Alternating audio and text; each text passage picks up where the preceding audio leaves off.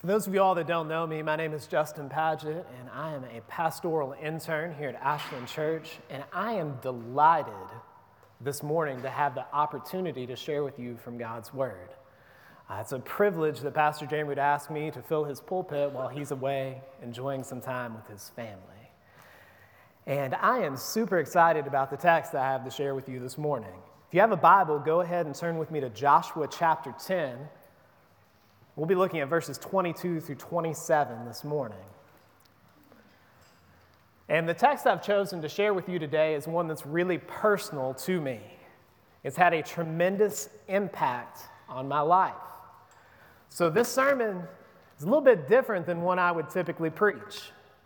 I'll probably talk about myself and my family a little bit more than I usually would. But I really want to share with you how this text has impacted me with the hope that we might make much of Jesus this morning, the one who has conquered sin and death on our behalf. And I hope as we do that, your faith will be encouraged, and you will be encouraged to step out in courageous faith and obedience. So I'd ask you all to stand with me this morning in reverence to reading God's Word. Again, we're looking at Joshua chapter 10. We'll begin in verse 22. And I ask you to stand this morning to hear the words of our King that gives us victory. Joshua 10, verse 22 says this: Then Joshua said, "Open the mouth of the cave and bring those 5 kings out from the cave." And they did so, and brought those kings out to him from the cave: the king of Jerusalem, the king of Hebron, the king of Jarmuth, the king of Lachish, and the king of Eglon. And when they brought those kings out to Joshua, Joshua summoned all the men of Israel and said to the chiefs of the men of war who had gone with him, "Come near, put your feet on the necks of these kings." Then they came near and put their feet on their necks. And Joshua said to them, "Do not be afraid or discouraged. Be strong and courageous, for thus the Lord will do to all your enemies against whom you fight." And afterward Joshua struck them and put them to death, and he hanged them on 5 trees. And they hung on the trees until evening. But at the time of the going down of the sun, Joshua commanded, and they took them down from the trees and threw them into the cave where they had hidden themselves. And they set large stones against the mouth of the cave, which remain to this very day. Let's pray. Dear Heavenly Father, I pray right now that as we look to your word and we look to this miraculous victory, Lord, that it would point us to Jesus. Lord, that we would get a clear picture of his triumphant victory over sin and death. And Lord, may that produce courageous faith and obedience in our hearts and in our lives this morning. We ask this in Jesus' name. Amen. You all may be seated. Now, there's a little bit of a backstory to this text, and it's kind of lengthy, but I'll do my best to hit all the highlights and keep it short. And to understand why this text impacts me so much, you have to go back 4 years. In August 2014, our life was dramatically changed. And we began one of the most difficult struggles of our lives. At the time, we were fostering Brian and Sarah, our children that we have now adopted. And that that process to adopt them had stalled. We were told that we were eventually going to be able to adopt them, but nobody was sure when, and the process was not moving forward with the speed we would have liked. So we were quite frustrated. And in the midst of that frustration, I had the bright idea that I was going to step away from my job and become a full-time seminary student. I'd been serving as a youth pastor, and I felt the Lord was leading me to move toward being a senior pastor, and I thought getting a seminary education was exactly what I needed in order to do that. So we made these big plans that I was going to quit my job and become a full-time seminary student. And I handed in my resignation on a Wednesday night. And that Thursday, Brian had a doctor's appointment, and it was a doctor's appointment for a biopsy. Now, when I say that, that probably sounds really scary to you all, but at the time, we weren't really worried about it. The doctors had told us that they thought these places that were causing him all sorts of pain, growing in his bones, were benign.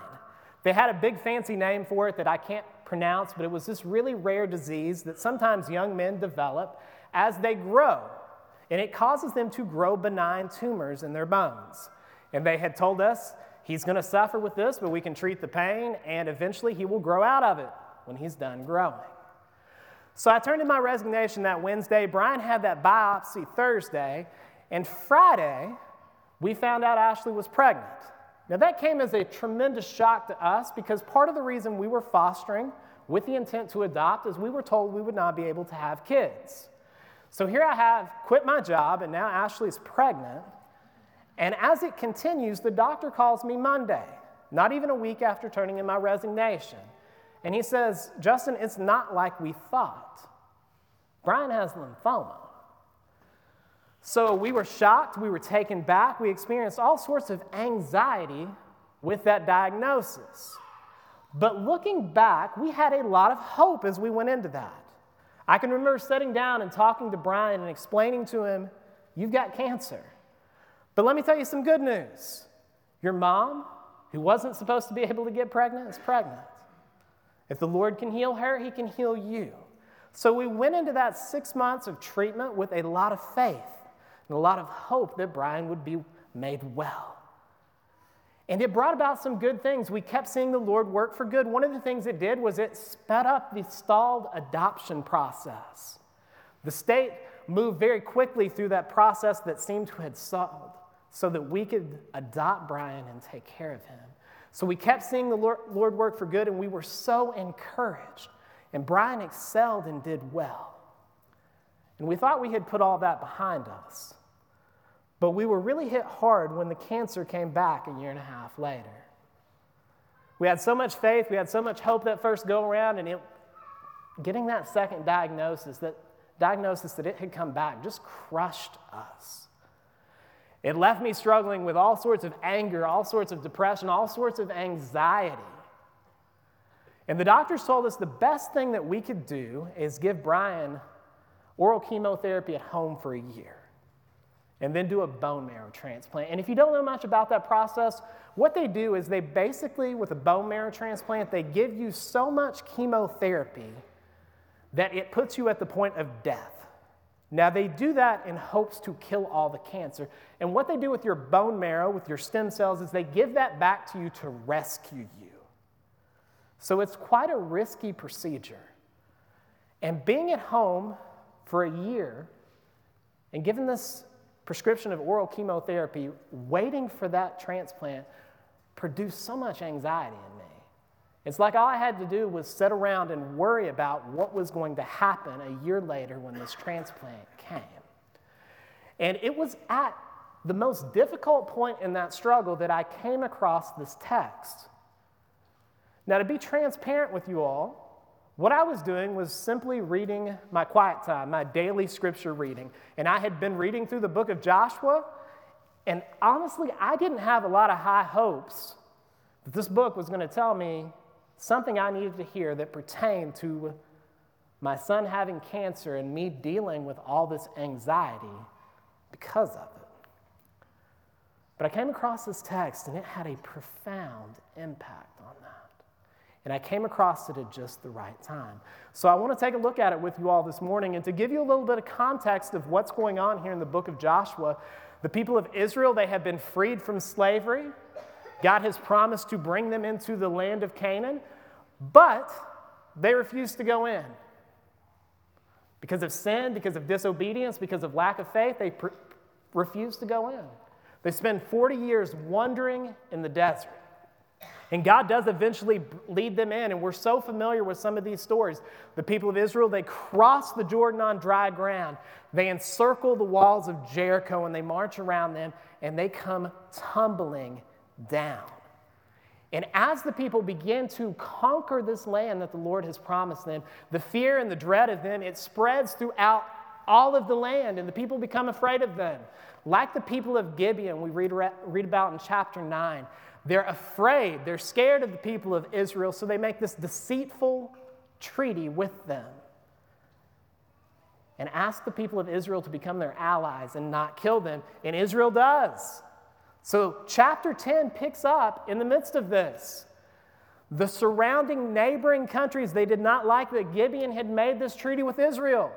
They were upset by it, so 5 kings band together with their armies to wipe them out. They say, how dare those people of Gibeon make a treaty with Israel, our enemies? Let's go kill them.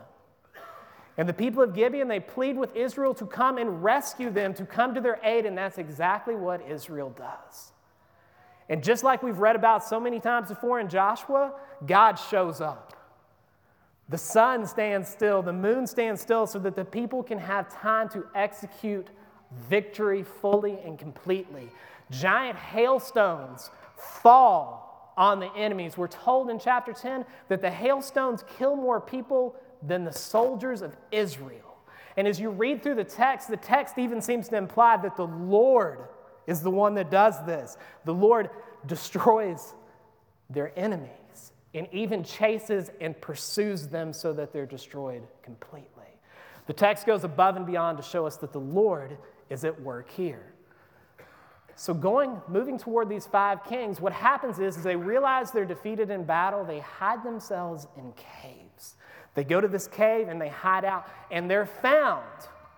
And Joshua says, just seal it up. Put some rocks over it. Put some guards in front of it. We'll deal with those kings later. You finish exacting this victory on your enemies. So we pick up in verse 25 with the battle being over. The Bible says this in verse 25. Joshua gives this command that they are to have courageous faith. He says, do not be afraid or dismayed. Be strong and courageous. Now, this is really the theme of the book of Joshua. If you're familiar with it, it's something that's repeated throughout. God tells them, don't fear, don't be afraid. Don't worry, just trust me, just obey. And it's repeated so many times, and it makes you wonder, why does God ask us to Why does he repeatedly tell us to not be afraid? Well, from an earthly perspective, the people of Israel had all sorts of reasons to be afraid. See, what they were escaped slaves. They weren't experienced warriors. I think sometimes we glamorize this story. We think of the people of Israel as these mighty warriors. We think about Joshua and Caleb, for instance. And then we picture superheroes. But if you actually read the text, what you realize is these are old men. They're not superheroes. They're senior adults. They could have been members of AARP. So we begin looking at things like that, and we're like, wait a minute, these are escaped slaves with old warriors that are leading them. As they enter the land, they have no cities, they have no fortifications, and they're facing these fortified cities with these mighty armies. And they're facing these kings that were considered powerful men. Often in these cultures, they were thought of as gods. And they're afraid. And that's why God constantly tells them, don't be afraid. Be strong. Be courageous. Trust me. Do not fear. He tells them that over and over again because from their perspective, they had every reason to be afraid. And if you notice, what they're afraid of is they're afraid of obeying. They're afraid of doing what God has commanded them to do, which is take possession of the land. Why? Why are they afraid of this? Because of the consequences that might happen. See, if they go up in battle against these armies to take possession of this land, they might die. God might wipe. If God is not with them, they might get wiped out. See, the consequence of doing this, if they fail, if they lose, it's death. So they're afraid to be obedient. They're afraid to do what God has commanded them to do. And see, the truth is we're a lot like Israel. Sometimes we're very afraid to be obedient. Now, I find this very ironic because often we're very afraid to be obedient, but we're not scared to be disobedient at all. And there's a great deal of irony there. But we see this frequently. I told you all before that I used to do youth ministry. And I saw this one time in a father. He wanted to meet with me, and he was upset with me because his daughter had decided she wanted to spend the summer being a missionary with the North American Mission Board. She had just finished her junior year in high school, and this is something she wanted to do. And this father had arranged a meeting with me because he was really upset at her decision, and frankly, really upset at me because he thought I was to blame. So I can remember sitting across from him and having him express to me that he did not want his daughter to spend her summer as a missionary. And what was at the heart of it was he was afraid that if he let his daughter go, something bad might happen to her.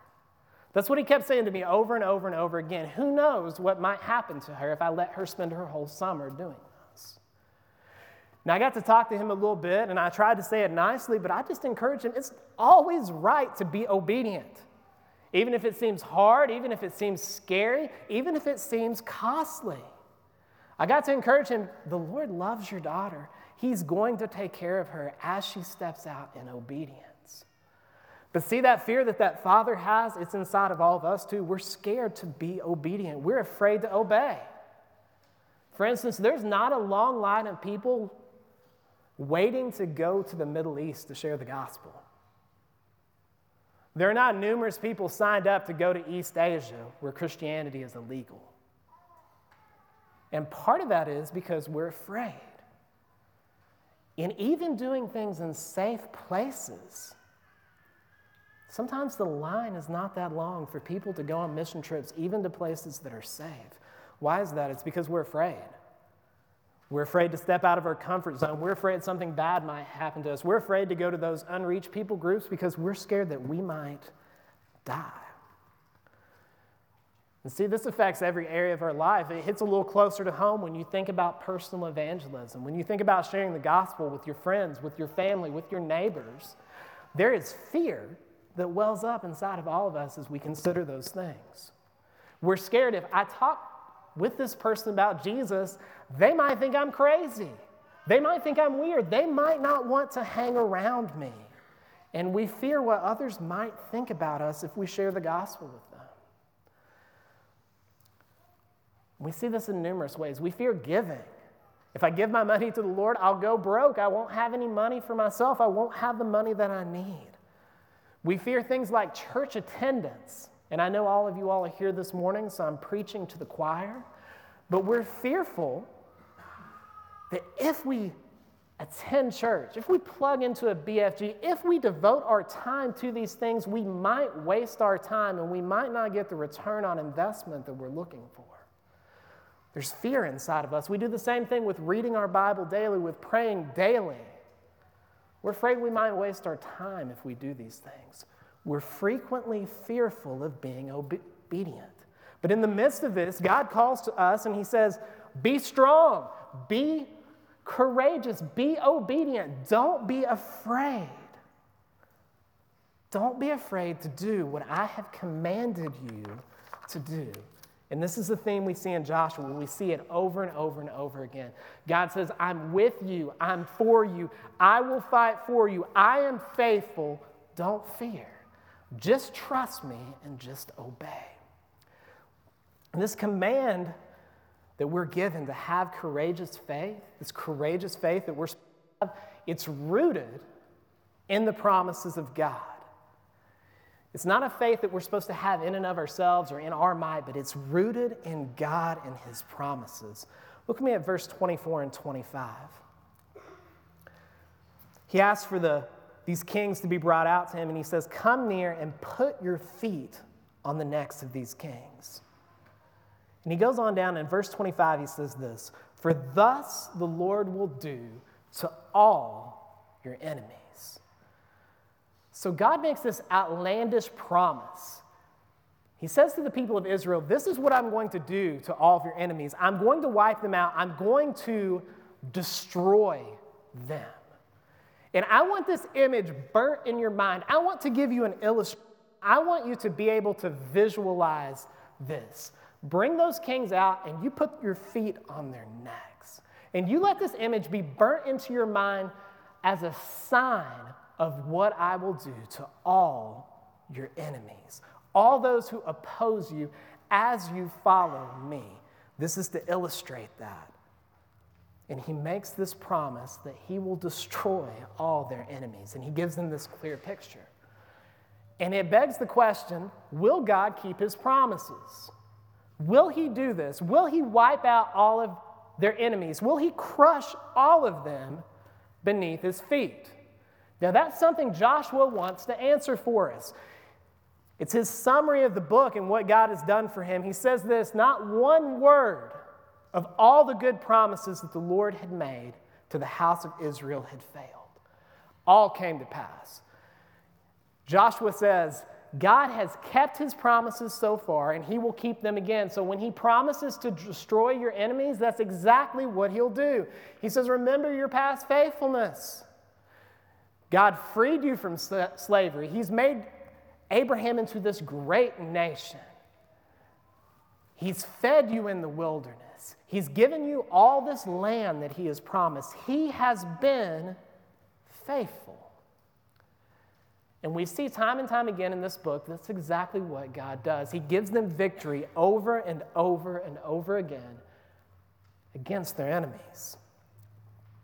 But there's a problem. If you're familiar with the Old Testament, you know that these victories are not lasting. If you turn over to the next book in your Bible, to Judges, you see that the people of Israel are caught in sin, they're caught in rebellion, they're caught in idolatry, worshiping false gods. And as a result of that, they experience consequences for their sin, usually in the form of an enemy coming against them. The enemy will have victory over them. And by the way, God has promised all this. It's another evidence of his faithfulness. But their enemy will get victory over them, and they'll cry out to God, and he'll send a judge, a deliverer to rescue them. And this happens over and over and over again in the book of Judges.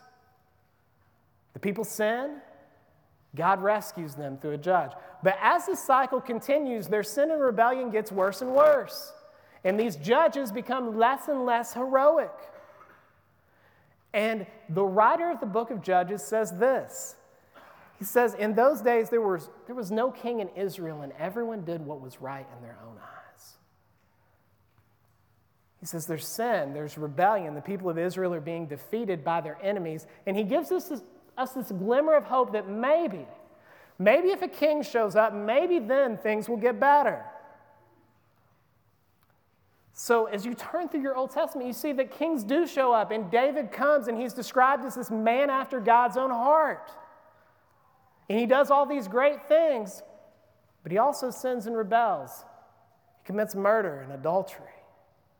God makes him these great promises that this Messiah, this Savior, this King that's going to rescue people from their sin, from their enemies, is going to come.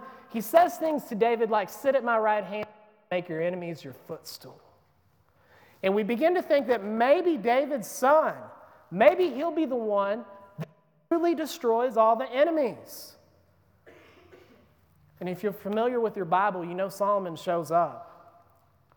And he's wise, and he does some great things. But in all of his wisdom, he does the three things that a king was forbidden from doing.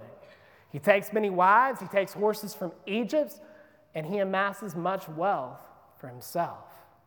And time again, we see these heroes show up that we're hoping might defeat God's enemies, and they fail. And the people become more sinful, they become more rebellious. They worship all sorts of idols, engage in all sorts of disobedience. And what happens? God drives them out of the promised land. He sends them into exile. And notice God does to them exactly what he's doing to the Amorites in this text. See, God cannot tolerate sin in his presence. So he's driving out the sinful Amorites in this text. If you look forward in your Old Testament, he drives sinful Israel out of his presence. And if you look back, you see him doing the same thing to Adam and Eve. As they rebel and sin against him, he drives them from his presence. But in the midst of all this sin and all this rebellion, there are these promises. God promises in Genesis 3 that there will be a Savior that will come and he will crush the head of the serpent.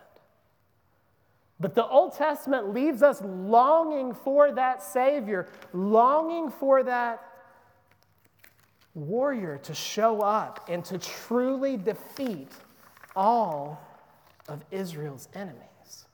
We don't see it happen in the Old Testament. Matter of fact, the Old Testament, it's a lot like Infinity War. Now, I'm going to show myself a nerd here, but that's okay. I love superheroes. And if you've seen the movie Infinity War, you know that Thanos is trying to destroy half the universe. He doesn't want to destroy it all, just half. And he has this plan to do that, and you see all of our favorite superheroes take a turn at defeating this villain. But none of them are able to do it. There's all these great battle scenes, and you think maybe this guy will defeat him. He doesn't. And you think, well, maybe this person will defeat him. He doesn't. Well, maybe this group of people will defeat him. No, it doesn't happen. And it leaves you longing for someone to show up and defeat this guy and fix the universe that he's destroyed.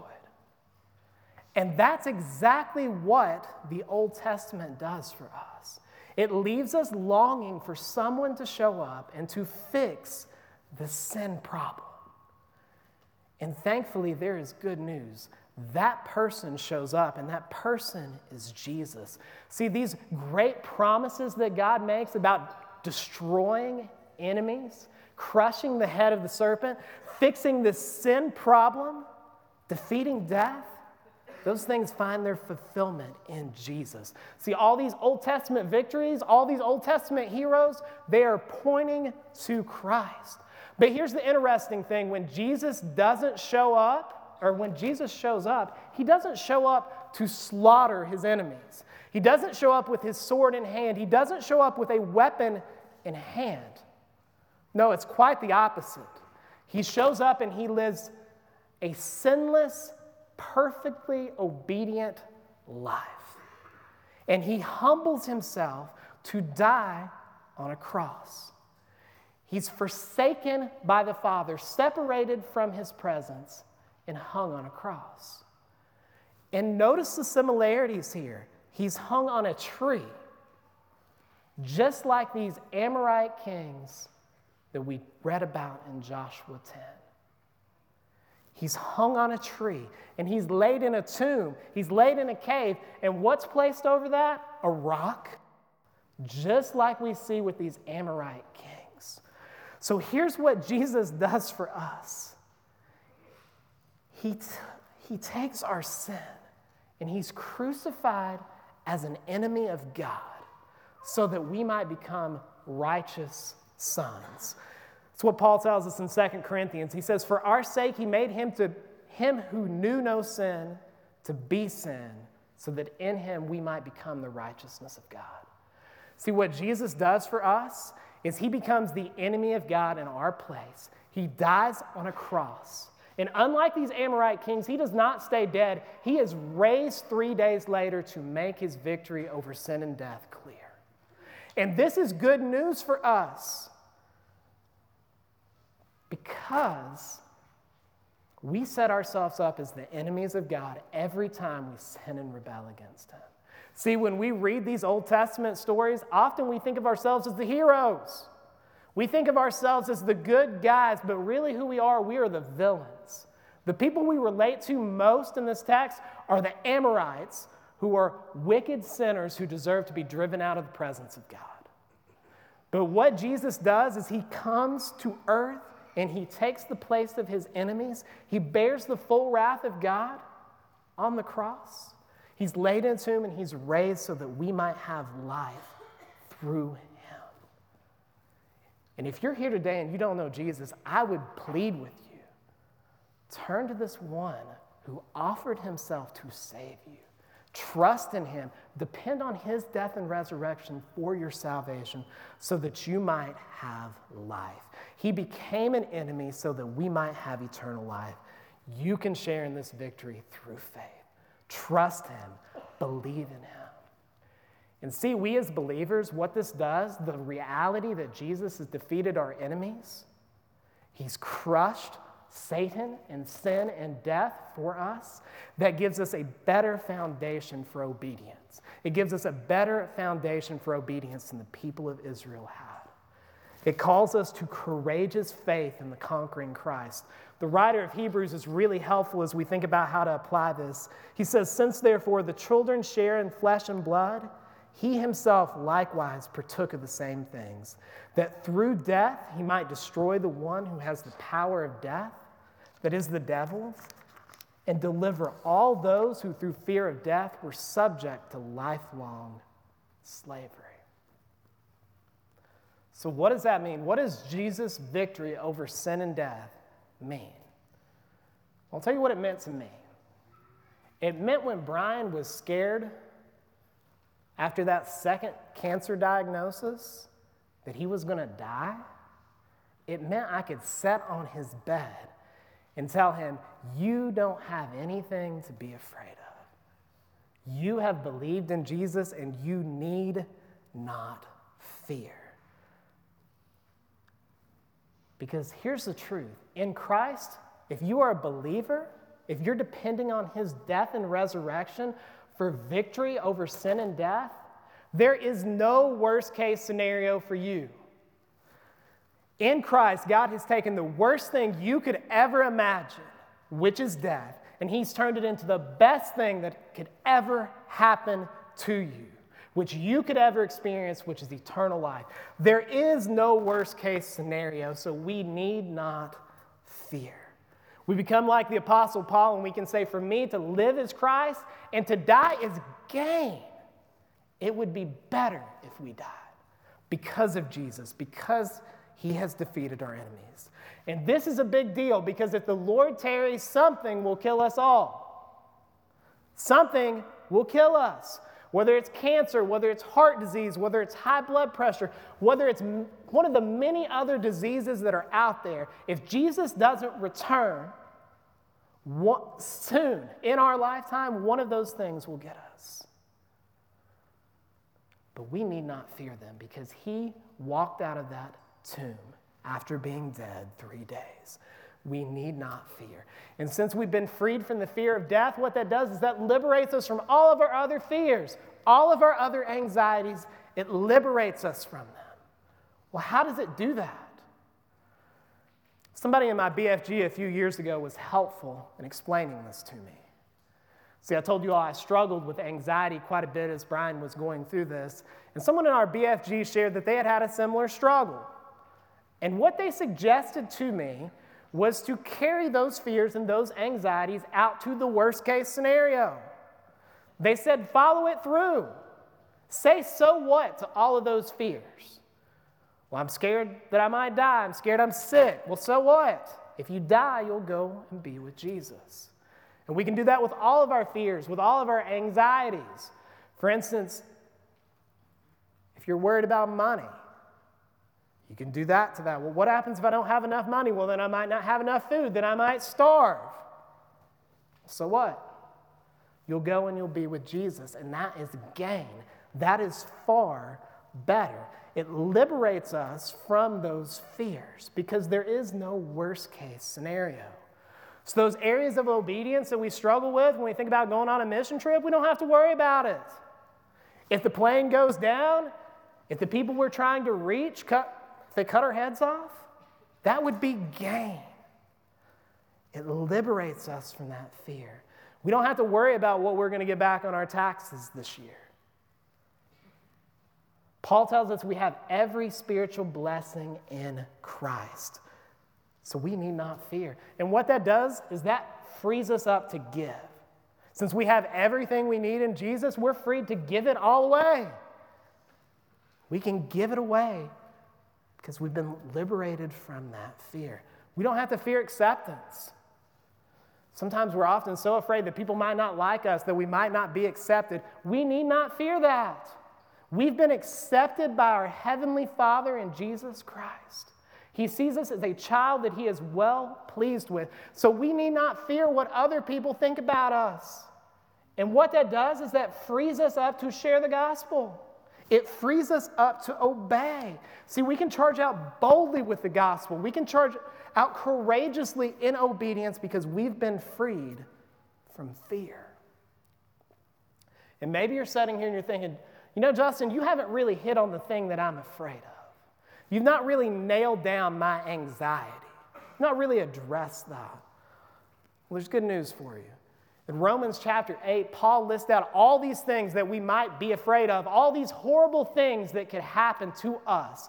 And here's the conclusion he comes to. He says, no, in all these things, we are more than conquerors through him who loved us. We need not fear because Jesus has crushed our enemies, and that compels us forward to courageous faith and obedience. Now, I want you all to understand, this is not the prosperity gospel. I'm not telling you what those charlatans on TV might tell you, that follow Jesus and you'll be healthy and you'll be wealthy and you'll have a great life. As Pastor Jeremy says so well, it's not about your best life now, it's about your best life 10,000 years from now. So as we talk about these things, I don't want people to be confused. We're not talking about temporary healing. We're talking about eternal healing and eternal life. We're not talking about temporary wealth. We're talking about eternal riches poured out on us in the kingdom of Christ. See, the prosperity gospel, it doesn't have enough prosperity in it for me. God is doing something magnificent. He has done something remarkable in crushing our enemies of sin and death. We need not fear to obey. And here's the point. If God will take care of us like that in eternity, surely we can trust him to take care of us in the here and now. He will take care of us. We need not fear. Jesus has already won the battle. He has defeated our enemies. So stop worrying and trust the Christ who has conquered for us. But here's the reality. We don't really do a good job at that. If you're like me, you're very forgetful. I was recently reminded of how forgetful I am. See, October 28th is the day that we celebrate Adoption Day. It's something that's very, very important to us. I've talked about it a little bit today. We celebrate it, and we usually celebrate it quite big. But last October 28th, we were sitting in Firehouse Subs, and we realized we hadn't done anything to celebrate. Matter of fact, we didn't even realize that it was October 28th. And when my wife got the receipt and she saw the date on it, she got this really frantic, frazzled look on her face and said, "It's Adoption Day, and we haven't done anything to celebrate." And I began to think, how did that happen? Well, part of the problem was it never got put in my phone. If things don't get put in the calendar on my phone, I forget about them. If I don't put it on my to-do list, celebrate Adoption Day, it won't get celebrated. Maybe some of you all are the same way. And our family is so busy, it's so chaotic, it's so hectic, that we have a family calendar on the refrigerator. And out of curiosity, I looked to see if Adoption Day was marked on that family calendar. It was not. So we simply forgot about it. Something that is very important to our family, we forgot about. We do the same thing with the gospel. We often forget that Jesus has granted us victory over sin and over death. And we need those reminders in our lives. We need to remind ourselves of the victory that he's granted us. And it's something we need constantly. And thankfully, God puts those things in our lives. He gives us windows into his kingdom. He gives us glimpses into what he's doing in making all things new. That's what we see in the text. I'm so glad the text addresses this. Look at verse 27. It says, "But at the time of the going down of the sun, Joshua commanded, and they took them down from the trees and threw them into the cave where they had hidden themselves. And they set large stones against the mouth of the cave, which remain to this day." So after these kings are defeated, after they're killed, they're put back in the cave, and a large pile of stones is put over it. And Joshua notes that those stones are there to this day. Now, if you're familiar with the book of Joshua, what Joshua is doing is he's setting up a memorial. We see the people doing this time and time again to remind them that God is faithful, that God keeps his promises, that he does deliver. He provides deliverance. They do this when they cross the Jordan on dry ground. Joshua instructs them to take out 12 stones and pile them up, so that when they're children and when people ask, why are these stones here? They can say, because the Lord kept his promises. He gave us the land that he promised to, and we entered into that land, crossing the Jordan on dry ground. He's doing the same thing here. He's saying, God has already given you one picture that's supposed to be burnt in your mind, your foot on the neck of your enemies. But here's another one, this big pile of stones right here, marking their grave. He's reminding them, God is faithful, he provides victory, he delivers us, and he will crush your enemies. So when people look at that pile of stones and they ask, why are those there? They can say, because God delivered us from our enemies, just like he promised. All throughout the book, they're setting up reminders, and we need to do the same things in our lives. We need to set them up so that we remember victory. And I'm so thankful that I have 4 of them that run around our house. And if you were following along with my lengthy introduction, I told you about 3 of them. I came across this text about, I guess it was 2 years ago. It was March of 2017. I told you I was just in a very difficult place with anxiety, struggling with that. Right around the time I came across this text, Ashley came to me with a pregnancy test. And it was though God was saying, don't worry, I've got this. Just trust me. Everything's going to be all right. God has been gracious to me that every time I hear those footsteps of those 4 children, he reminds me that he's faithful, that he keeps his promises, that he does what he says. And of course, Brian's that constant reminder. I'm happy to share with you all, he's doing really well. He's almost 2 years out of transplant. They say the first year after is the most critical. He's not had a problem at all. He'll be 2 years in June.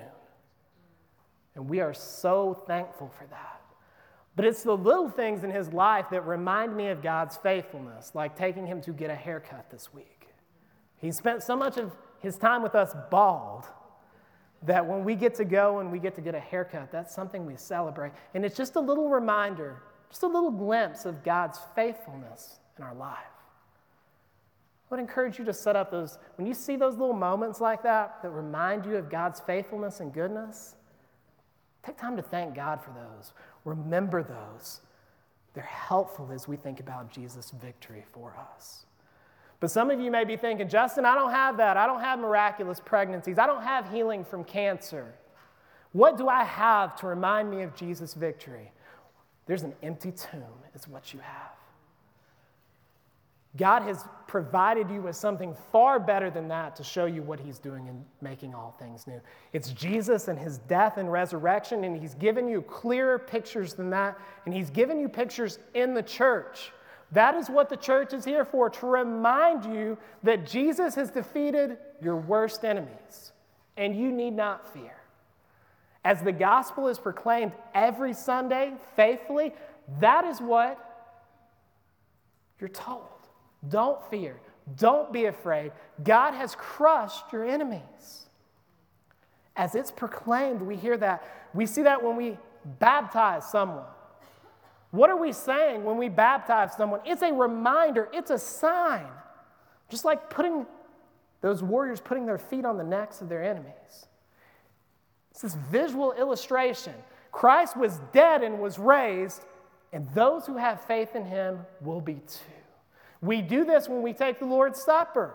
What are we doing? We're having a victory feast. Looking forward to the day when we celebrate victory when all things are made new with Jesus. It's a reminder of that. And there are all sorts of other things like BFG. That's why you need to be in a Bible fellowship group. You need people to speak the truth of the gospel into your life. Life is hard. It's difficult. There are struggles. I don't know how we would have made it through those difficulties in our life without our BFG. You need that in your life. Sometimes it's simple things like reading your Bible. I came across this text right when I needed it the most, and it gave me courage. These things, they are reminders of what God is doing. They're windows into his kingdom. We get a glimpse of what he's doing in making all things new, in defeating and crushing all of our enemies. They're to remind us of his faithfulness, of his victory, and they're to encourage us to faith and obedience. Let's pray.